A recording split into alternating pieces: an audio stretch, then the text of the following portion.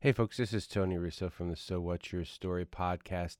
This week we had a little bit of trouble with the audio. I just wanted to give you the heads up. My voice, fortunately, is the one that kind of drops in and out. So if you hear my voice sounding weird, I'm sorry, and we'll do better next time. Enjoy the show. I find myself telling students more and more to give the reader more white space, to craft discrete scenes that are almost cinematic. Hi, this is Stephanie Fowler. And this is Tony Russo. And you're listening to another episode of So What's Your Story? A podcast in which we talk to authors and writers about their writing, the stories behind the story, the writing process, and any other sort of miscellaneous writing stuff that we want to talk about. Today on the podcast, we have Jane Satterfield, the poet in residence for Salisbury's annual Poetry Week.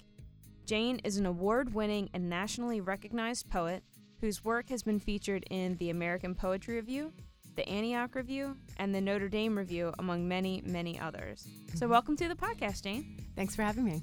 I'm delighted to have you here. As we have been doing this every year, we've been reaching out to the poet in residence and just kind of picking their brains and seeing what they're up to. But how did you get kind of pulled into Salisbury Poetry Week this year? Well, I had the good fortune to have Tara Elliott reach out and say she'd like me to come, and the event sounded so wonderful. The chance to work with poets at many different levels. I teach university students, which having the chance to work with middle school students and high school students and then grown-ups, as well as I had the chance to go into two classrooms, I think one in Adam Tavel's class at Warwick Community College and then John Neve's class at Salisbury University. So that was fun too. So it's been a real teacher treat. Yeah, I kind of, in doing a little bit of homework, I saw where, mentoring students was something that's been important to you. So this really sort of seems to sort of stretch you across the spectrum of Absolutely. Ability and experience and depth of poetry with the people you've been working with. Yeah, it's great. I know sometimes you can, as a poet who teaches, I often see students being drawn toward more STEM courses or more business courses because they believe that is much more practical. And you hear a lot of, trash talk about poetry and its relevance in the contemporary world from non-poets, but also sometimes from poets. I mean, poets have often written Auden, poetry makes nothing happen, and Seamus Heaney saying, that poetry doesn't stop a tank, but it still can call us to justice. So I think that it's nice to have the opportunity to introduce people to the good work that poetry can do and the way that it can be a sort of repository for the stories that we share, the people and places that we value.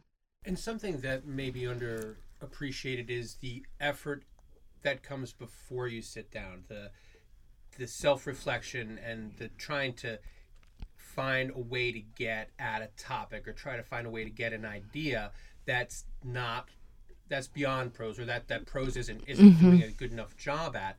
That builds a kind of thinking that very few other endeavors do, where you're like, okay, well, how do I distill this more? What can I take out of this? How can I say this better?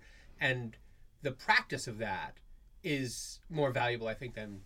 Yeah, absolutely. Because certainly poetry, when you write poetry, I think you're practicing associative ways of thinking, and you're practicing empathy, and you're practicing intuition and working on intuition. And I think so often we're driven to think in very logical ways to follow the train track, And so I think that's one of the great things that you do when you're a poet is to stretch that capacity. And I think that's what, when I was seeing in the schools, when students are given that capacity to see what language can do and kind of play with it, they feel empowered because they're learning to sort of that terrible saying we think outside the box, but poetry does allow you to think in other ways. Only business could take a cliche and make it a brand, right? Yeah. Oh boy. Well, I think that's Tony kind of touched on something, and it's one of the things I always come back to when I talk to poets is this sense of you have to, and I think it was maybe Christopher Salerno who sort of mentioned this, and ever since he mentioned it, I've always thought of it, but it's the art of distillation, taking Yes. these complex thoughts or these large images or whatever it is that you the poet are trying to say, and trying to distill it down into its most raw form, and to do it in such a way that it doesn't take 30 pages. You can clearly push that across Right. within the confines of a poem. And to me, I find that is just the most Herculean feat, and it's the thing that I appreciate most in poetry. Right, right. Because poetry is also, I mean, it relies on music, right? It's meant to be heard. So thinking about the patterns of sound, the sonic texture of a poem is part of what you distill the parts that are not musical. And that's hard too. I was surprised when I went to a writer's colony and got to see and talk to composers. As somebody who writes primarily in free verse, I was seeing that there's a lot of crossover because when I start a poem, it's often driven by the collision of an image and a sound pattern, and I have to make that music work to develop a narrative. So it's almost like building that, sort of line by line. It's fascinating the way that poetry can get you to think that way, to think about the music and the texture of language, not just its function as a vehicle of utilitarian communication. There's a difference between writing for an oral audience Absolutely. and writing for readers. Right. And alliteration doesn't work as well for me out loud as it works on the paper. Now, it might work well for you, but like as I'm going through, I'm like, okay, well, this isn't going to get said. Like, people are going to be so distracted by how much I'm spitting. Right. They're not going to get the point. Right. Alliteration is one of those vehicles that's like often a first point of go-to. Right. I think especially for advertising, right? Because you want something that hits hard and heavy and is memorable. It's hard and heavy. Yeah, but that's because you think about the Anglo-Saxon, poems that had that kind of heavy beat, and that made it easy for audiences to remember and for the reciters to, cover their book-length poems, Right. over the course of many evenings. And one of the things I had read that you had talked about was that, because you also do nonfiction, you also Yes. have memoirs, you do essays, Mhm. which I find is an incredible balance between being a successful poet and being a successful nonfiction writer. To me, I'm just tremendously impressed by that. Oh, thank you. It's but fun. and I think I'd read somewhere where you had said that prose and sort of the essay format or doing those things was sort of kind of like a welcome break from some of the rigidity where kind of poetry kind of Mhm. not that I don't mean to go back to forcing into the box, but there are rules, and to make it work you have to really pay attention. Yeah. Whereas I myself as am an essayist and short story writer, I've got time, I've got sentences, I've got paragraphs, to work Mhm. with. And when I thought that was really interesting that you had said that, that form kind of gives you a little bit of a break Mhm. from that. And I just thought that was really like an interesting point to make. Well, thanks. It's I think when I first started writing prose was because I couldn't quite find the way to put material into the space of a poem, and that was writing about motherhood. And when I first started writing about motherhood, there was not a lot of literature about motherhood. Rita Dove had a wonderful book, and Elizabeth Spires has the book Worldling, but those were sort of like, and there's a handful of poems by Plath and Sexton, but, it's kind of like I felt that motherhood somehow wasn't experience that you would put in poems, or I couldn't quite find the words to make it work for me. So prose was, there's a broader canvas, and there's that room to elaborate, to ask questions, to think analytically, and to kind of like look at culture and the way culture represents mothers. So that was work that I think I could do in prose, and so that's why I began working in prose. But the Sylvia Plath has this wonderful. She did a recording with the BBC about, I think it's called A Context, and she talks about the difference between novels and poems, and the way that a tree might be a passing note in a novel. But it could be the star of a poem, and certainly you think about her poem Elm, and that's a great illustration. But she also said in that poem is that in that particular essay that a poem is like a door opening and shutting, and certainly the short lyric poem does that, right? That's a Yeah, beautiful moves image. very quickly. Yeah, I always Yeah. love that. I think that's a great way of thinking about the difference in the genres. When you were talking about going between genres, something that I picked up in, I think mostly in the newspaper business, but something that's kind of stuck with me is that people have to look at it. It's in Right. your head. Yeah. But even in prose, people have to look at it, and sometimes you have to say, okay, you have to say this paragraph shorter, or you have to break it, because Mhm. when people look at the block of text, they're going to, I don't know if I want to. Right. You know, you have to earn 10 or 15 lines in a row without a break. Right. And you can't do that at the beginning. You can only do that toward the middle and toward the end. Did you find you were thinking in terms of how it would look on the page when you get more into memoir? Or? I think originally no, but more recently I have been thinking more about that, certainly because I've been working more with the lyric essay, which is this beautiful mashup of poetry and prose. And so there you have a lot more room for using white space to your advantage, musically or non-musically, in the way that you do when you're writing poetry. So I like that. And I found that I teach a lot of nonfiction. I teach primarily nonfiction courses at Loyola. So I find myself telling students more and more to give the reader more white space, to craft discrete scenes that are almost cinematic. Because we do have a tendency, I think, with our screens, when we get to a Word doc, we could just fill it up, right? But yet we're used to doing other things like writing in a little Facebook, update, or we're a status update, or we're writing little texts, right, where we are thinking about the need for shorter forms of communication. So I think that it's important to be aware that readers are not going to like long paragraphs necessarily, and to try to think about ways of kind of packaging the scenes so that they become readable and pleasurable. But interestingly, I just taught the work of Mohsen Hamid, Exit West. It's a terrific book about refugees, and the book is full of long sentences. Like, he'll have a sentence that goes on. It'll be a complete sentence that will cover 3/4 of a page, and there's quite a few of those in the book.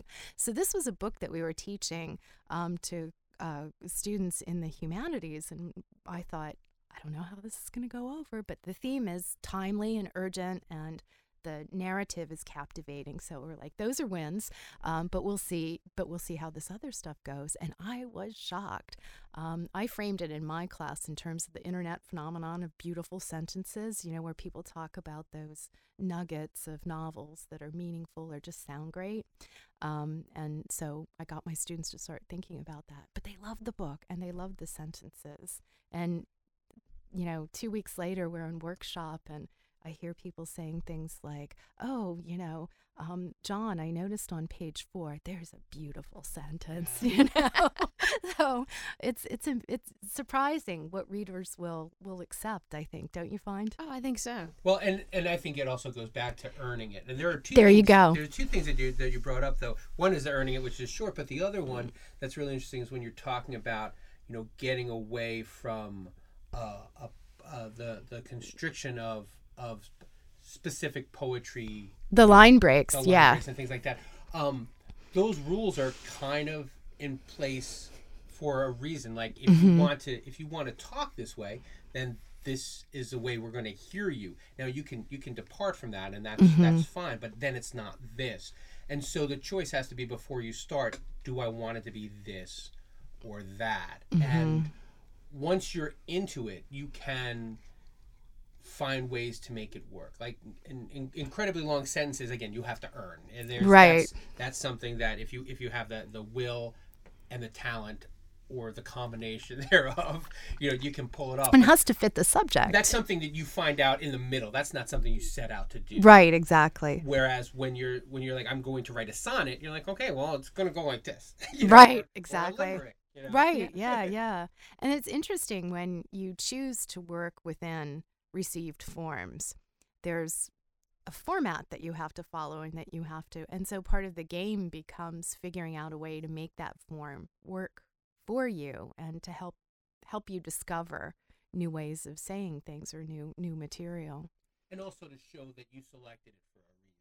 Yeah, Like yeah. That the form is also the reason. Like, you picked it on Right. purpose. Like I made a horror movie for this reason. I wanted to show this. It's the same thing with poetry. I wanted to Yeah. write it in this structure to say I'm part of this tradition. Right. Did a series of triolets. A triolet is a very short form with a very strict rhyme pattern, and so I think it's 8 lines if I'm remembering correctly, because that's the first time I've worked with the form. And the subject that I was working with was little portraits of the Bronte sisters. There's 3 sisters. So that kind of seemed to fit the theme of the triolet. But I ran across these internet quizzes that were like, which Bronte sister are you? And you could kind of plug, you would pick your answers and it would determine which sister you would be.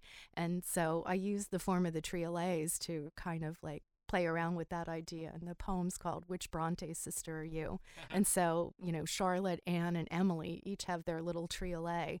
And the language I used is based on the stuff from the internet quizzes.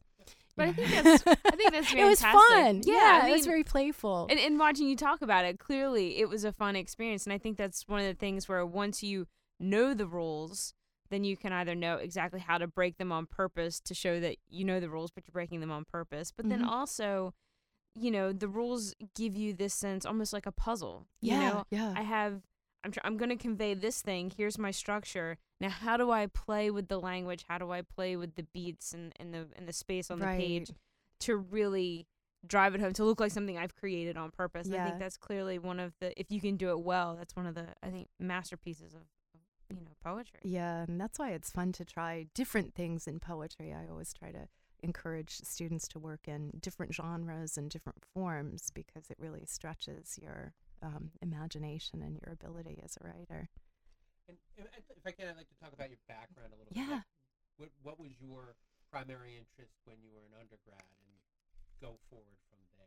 That's funny. I was just having a conversation with my department chair the other day, and we were talking about, why some students were saying, well, no, I'm not going to major in writing. I need to major in X, whatever it is. And often it's that people feel like, the major you should choose is not one that that seems easy. Sometimes people feel like drawn to the thing that is difficult. And I was telling her, I said, well, I actually ended up in English because history was so easy and so pleasurable. In some ways, I felt like I should do English because it's harder. And I was just, affirming what we had talked about in patterns that we see with some of our students. So I did. I was originally going to do philosophy and English, thinking that I might go to law school, and then I became interested in maybe trying communication. And I think there was a course that was required for some reason. A creative writing course was required along the way, and so I very begrudgingly, signed up and took that class because I never thought of myself. I could write academic work, but I didn't have much experience with writing creatively, although I loved literature. And I thought once I was in the class, I was exposed to contemporary literature, which I hadn't been exposed to before. And so that was exciting. And then the opportunity to start learning the craft of poetry and the craft of fiction, I found very compelling because I thought this will be maybe not a career. I'll have to find some way of earning a living, but it will be a kind of vocation where I'll be always raising the bar. And every time I go to work on a poem or a story or an essay, it'll be a new set of experiences, and I will be challenged to the highest level of my abilities every single time. And I just thought that was what more could you ask for? Right. I love words. What I've found as a grown-up is that if you can communicate, if you have a command of the language, unless you want to cut someone's head open and pick around in there, right, you'll be fine. Right. That's something that I think a lot of kids feel like they need to get. Like they think that they're at a very expensive Votech, and all right, I come in here and they'll give me permission to be this. And of course, when they graduate, there's no such thing. So how did you end up deciding to stay on? And was that any sort of problem? Well, I was encouraged in my, as an undergrad, mentored and sort of guided to go through the process of applying to graduate schools. And I was fortunate that the editor at Hopkins, professor at Hopkins, David St. John, was a wonderful poet, was the editor of the Antioch Review. And one of my teachers had suggested that I send out work, and he picked, a poem that I had written for class for publication. And so that was, amazingly validating in some ways for me to say, okay, well, maybe I can do this, and maybe going to graduate school will be sensible. I also knew that going to graduate school to study, poetry was more about learning the craft. It was more about vacation. It was more about a vocation. It felt like vacation very often. Where else do you get to, read all 7 books of remembrance of things past but graduate school? So, I knew I'd have to do something else later, and I started teaching when I was in grad school. I taught literature, and then when I was finished, I started doing part-time teaching, as many people do. Teaching of writing, and so that was that's kind of the path that I was on. But I was fortunate to have support along the way, because I think, and it's very important, I think, for people to have communities, or find communities. And one way to do that is to major in writing as an undergrad, and go to grad school, because you have a built-in community then, right? And sometimes when you're on your own, I know I've had friends who kind of like they gave up writing after a while. Sometimes just the demands of job and life. And for some people, it was like they just didn't really feel connected to a community, or they didn't continue a process of sharing work with others. And because it's kind of lonely, and there's a lot of rejection. Yeah, it's when you're sending your work out, right? Oh, yeah, You've absolutely. experienced a few rejections. Yeah.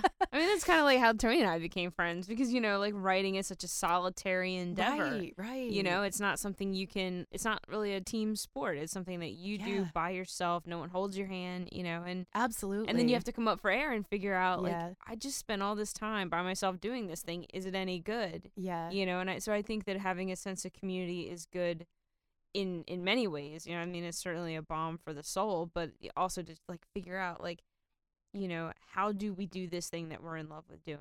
Yeah. I love what you're saying about that, because I know my sister-in-law, who's a speech pathologist in the public school system, has said, and she's been working more and more with technology in that area, but she said, like, it's what you do is so self-directed. Like, I could never do that. I couldn't, like, figure out how to organize my time, and get the work done. Like, there would be the demands of the child, or, she has 3 children, or the job, and I just wouldn't be able to figure out how to make myself sit down and write something. Yeah. I was fortunate. I started in the newspaper business, so I learned that if you don't write things, they don't give you money anymore. Yeah, I have friends who started out as journalists, and they said it was the best training for being a writer, because there was something due. You had a deadline. You're not inspired? Start typing. Get Right. Inspired. Exactly. Yeah. Exactly. Yeah, nothing moves us like a deadline. And I think that's what most writers do. I mean, if we sit around and wait for inspiration, what will get done? Yeah. It's really as much a physical practice, I think. Just literally getting yourself in a chair, in a place, pen in hand, or, hands on a keyboard. You just have to do it. I had Adam Gopnik was visiting my one of my classes at Loyola back in the fall, and he talked about just exactly that, the need to like be at the desk and put in the time in the way that you do when you go to the gym, and he described his process and how many hours he put in when he was doing articles for New Yorker, and my students were blown away. They were like, we never thought about having a physical practice, like thinking of writing as a physical practice. And I think for most of us who continue to write, we kind of cultivate that, but we don't necessarily think of naming it for other people in that way. Right. Yeah, I didn't until you just said it. Yeah. And that's why it's good to have community, because then you figure out, you actually put a name on I'll this take stuff. that idea. That would be helpful. There you go. Yeah. Well, as you're working with the kids for the Salisbury Poetry Week, and then, of course, as a professor, you clearly are able to move between genres. How do you sort of give people the courage or the confidence or even maybe the wherewithal to say, oh, I can I think because sometimes we get pigeonholed. We think like I'm a nonfiction person and I write short stories and that's all I do and I can't write anything else. If I try something else, it's clearly just an experiment.